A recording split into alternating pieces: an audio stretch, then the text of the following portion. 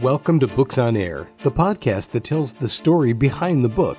It includes insights from authors about how they compose their work, what inspires them, and what they hope you'll take away from their book. Here's your host for this episode of Books on Air, Suzanne Harris. Welcome to the Books on Air podcast. I'm Sloan Fremont, filling in for Suzanne Harris. This is a podcast where listeners get the secret story behind every book. Joining me today is Pete Smart, co-author of the book 1 in 100, Living with Bipolar. This book is a partly self-help book on bipolar disorder written by Pete's late wife, Lorna, with some poems and short stories written by Lorna, her daughter Lydia, and Pete himself. Pete, I want to welcome you to the Books on Air podcast. Thank you very much. Nice to meet you, Sloan. Yes, nice to meet you. So let's start out by telling the audience maybe just a little bit about yourself, about Lorna, and your book, 1 in 100. Yeah, a bit about myself. I live in a town called Colville in Leicestershire, which is in the Midlands, between Leicester and Birmingham, basically. Coal mining town. I had some nervous breakdowns myself and ended up going to a mental health support group. And there I met this lovely lady called Lorna. She'd had several hospital stays with bipolar disorder. We sort of clicked straight away, but after a few months we did break up. But then 8 years later, we got back together again, got engaged and got married.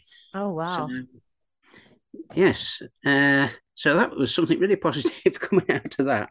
Yeah, it sounds like it. And so we were made for each other, really, because I'm sort of stick in the mud, won't try anything new. Don't do that. I'd rather not. And Lorna was quite, I suppose with the bipolar, she was quite spontaneous and, let's have a go at this. Let's have a go at that. Oh, yeah. So she got me to do things I wouldn't have normally done. And then I helped her to control the worst parts of her mania, especially in overspending and things like that. Yeah. So it sounds like you balanced each other out well there. Yeah. And we both had a sense of humour. So we'd always be playing little jokes on each other and things. Right. Right. Now, I remember one of the wedding anniversaries, it was, the present was supposed to be fruit and flowers. And our wedding anniversary was the 10th of December. So I wrapped this present up and it was a jar of cranberry sauce. So I says, well, there's your fruit. And then it was a bag of homemade, self-raising flour to make mince pies with, because it was coming up to Christmas. I says, there's your flowers. She thought that was funny. I forget, how did she get me back the next year? Can't remember. But she got me back the next year. She got me wrapped up a night. So we always having little jokes like that. Yeah. Surprising, because of Lorna's illness was quite controlling at times. So surprisingly, she still had a great sense of humour. The medication sometimes would make her very tired, and she'd spend a lot of time in bed. I used to go take her breakfast up in bed most days and the medication, and we'd have a chat, and then she said I'd be getting up in about an hour, and then I'd check again and it might be another hour, and then she'd spend a lot of time in bed. Side effects of the medication also, if she was on the depressed side of the bipolar, she didn't really want to do a lot and couldn't do a lot. Right. And then other days the opposite would be the sort of manic type episodes, when I couldn't keep up with her at all. She probably worked 3 times faster than a normal person, but get so much done, including when writing this book, or occasional housework, or out shopping, or whatever she was taken into, and she'd go for it full pelt then. So it's such a contrasting illness, which is obviously why it's called bipolar. The downside when you can't do much at all, and the upside, sometimes you can't stop talking like me now, or there's the opposite ends of the spectrum there. You're busy. Yeah. Mm-hmm. And so let's get into the book a little bit more. So Lorna was her intention to write a book, or was that something that you and her daughter decided after her passing? And which, by the way, I'm very sorry for your loss there. Yes. Well, what happened? Lorna had written her first book called Snappy But Happy when she was in a mental hospital. And that got published a few years before we got married. Mm-hmm. This book, Lorna started researching it in 2011. And it's surprising how much research she actually did. She used to work on it hours and hours and hours. She'd sometimes be up till 6 a.m, still looking something up on the internet.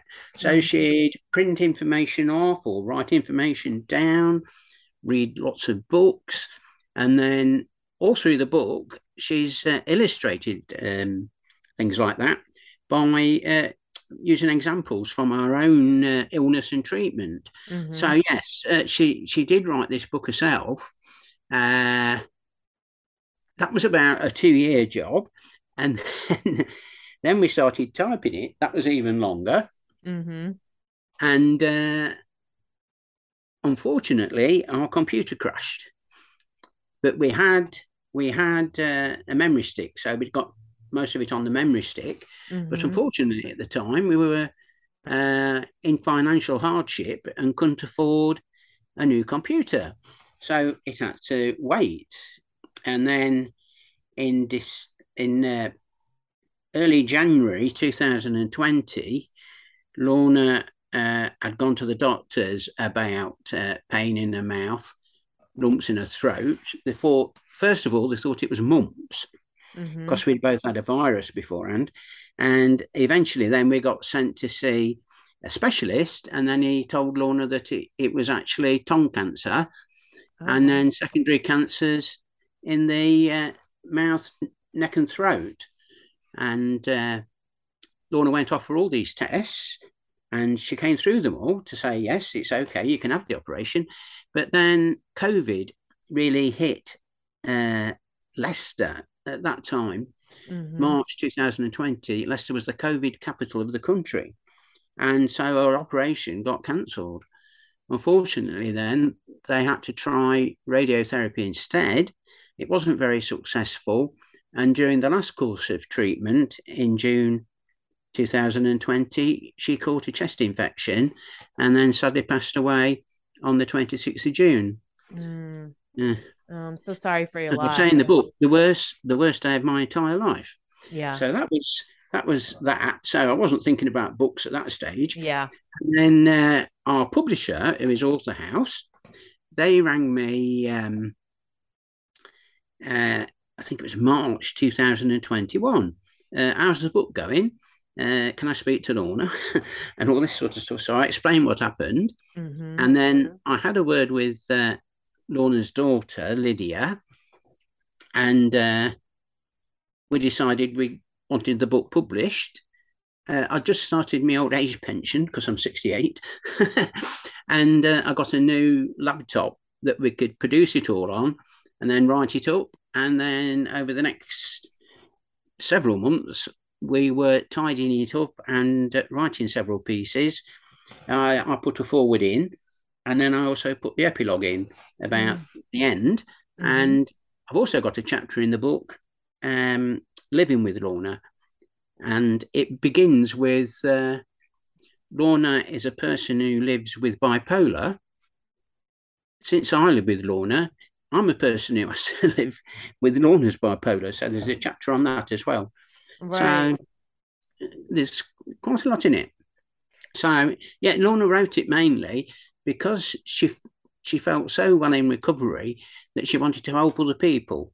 That was her main motive in wanting it published. So we carried on as a memorial to Lorna and to help the people that Lorna wanted to help. Right. Yeah. And that's so lovely to carry on that her intention with the book and bring that to the world.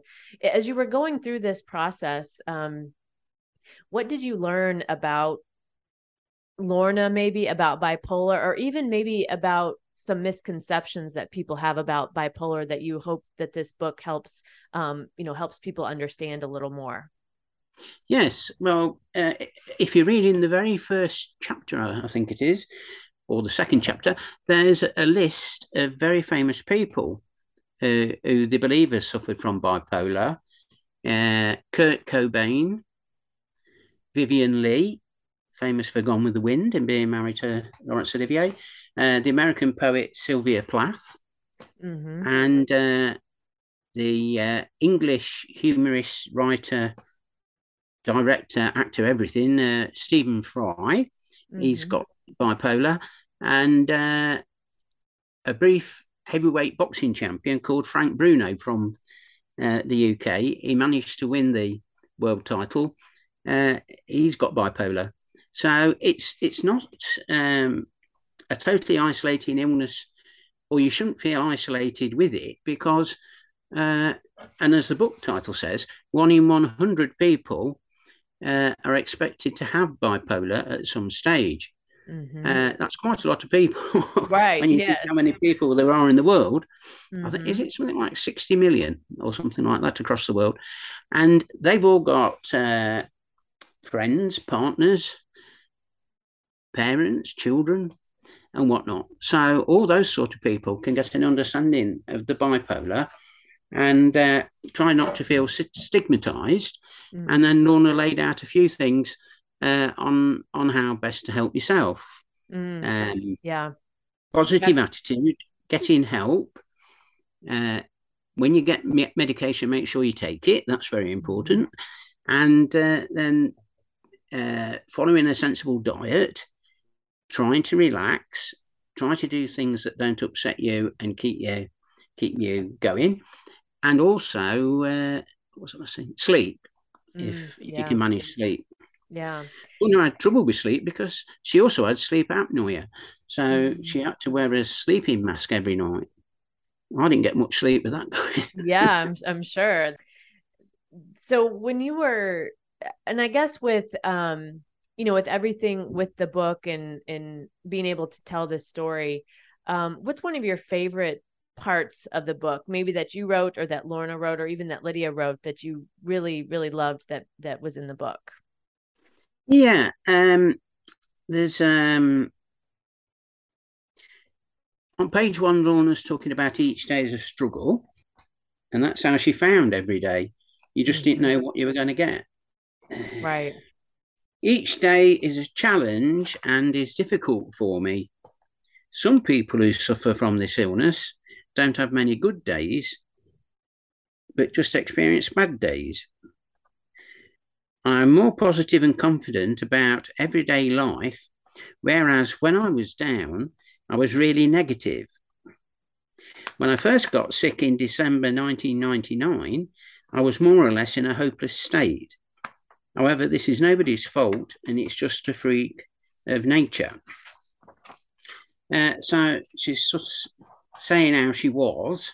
I don't get many manic episodes now, only when I sing. I get very elated, high, and I can't seem to come down to earth.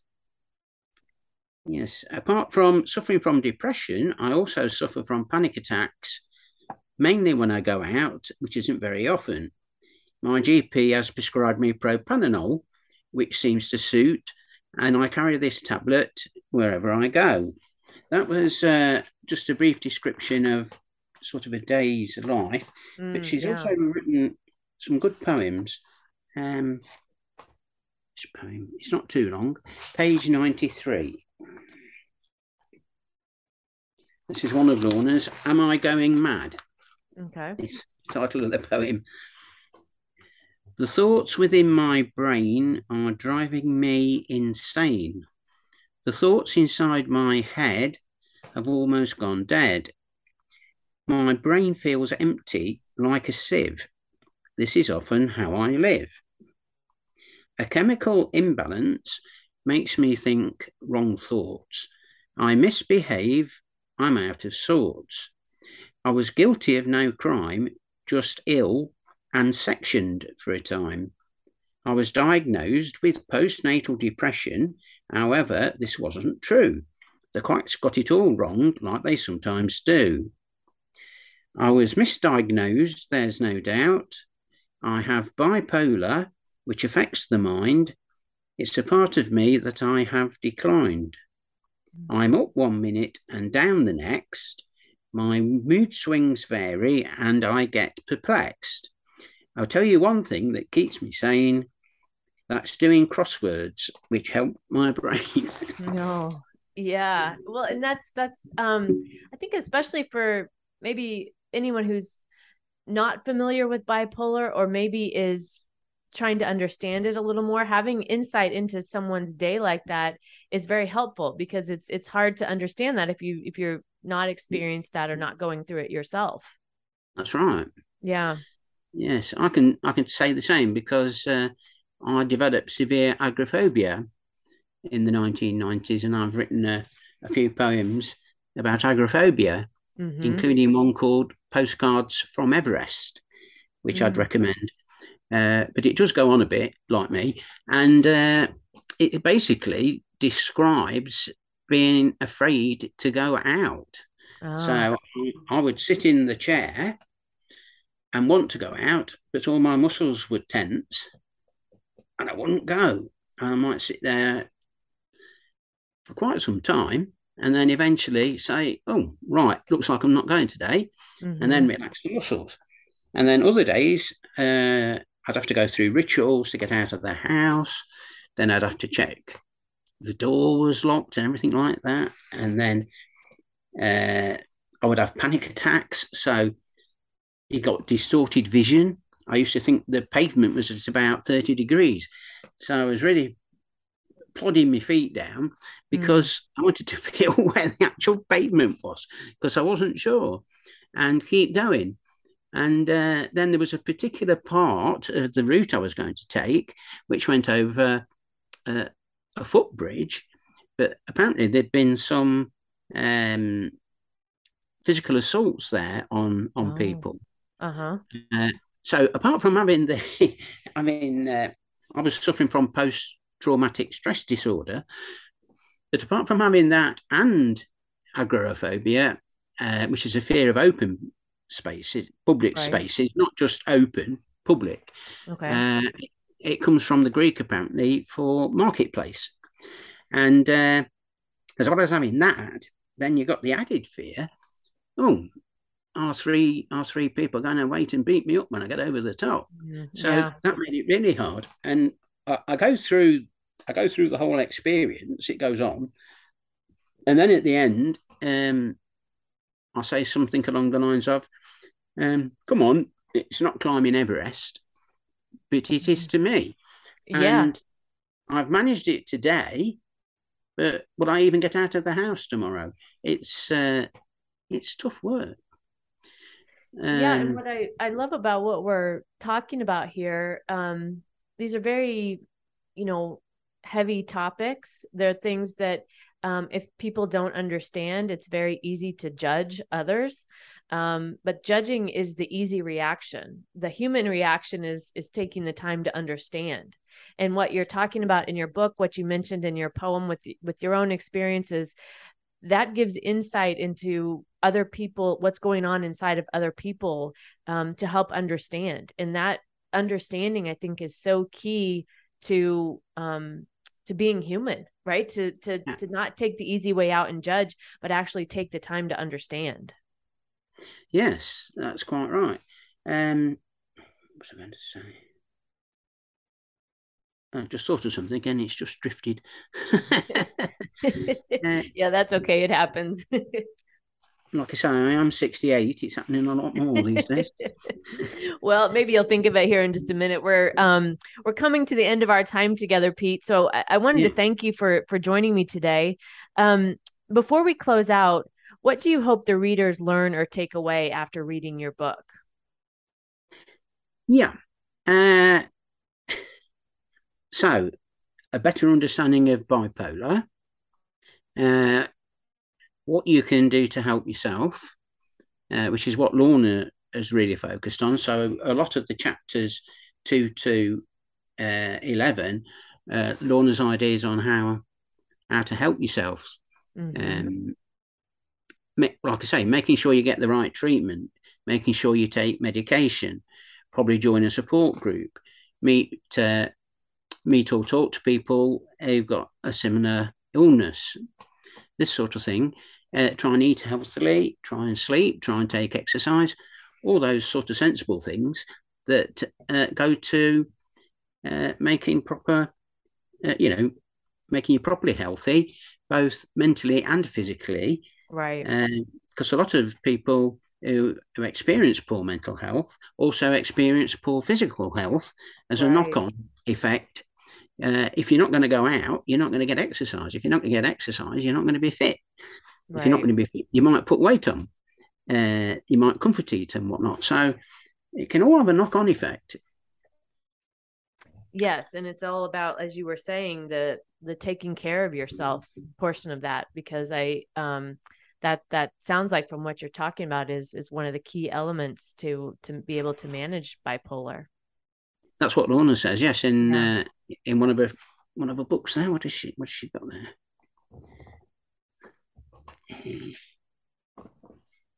Yeah, and the other thing I put in was never give up. Yeah.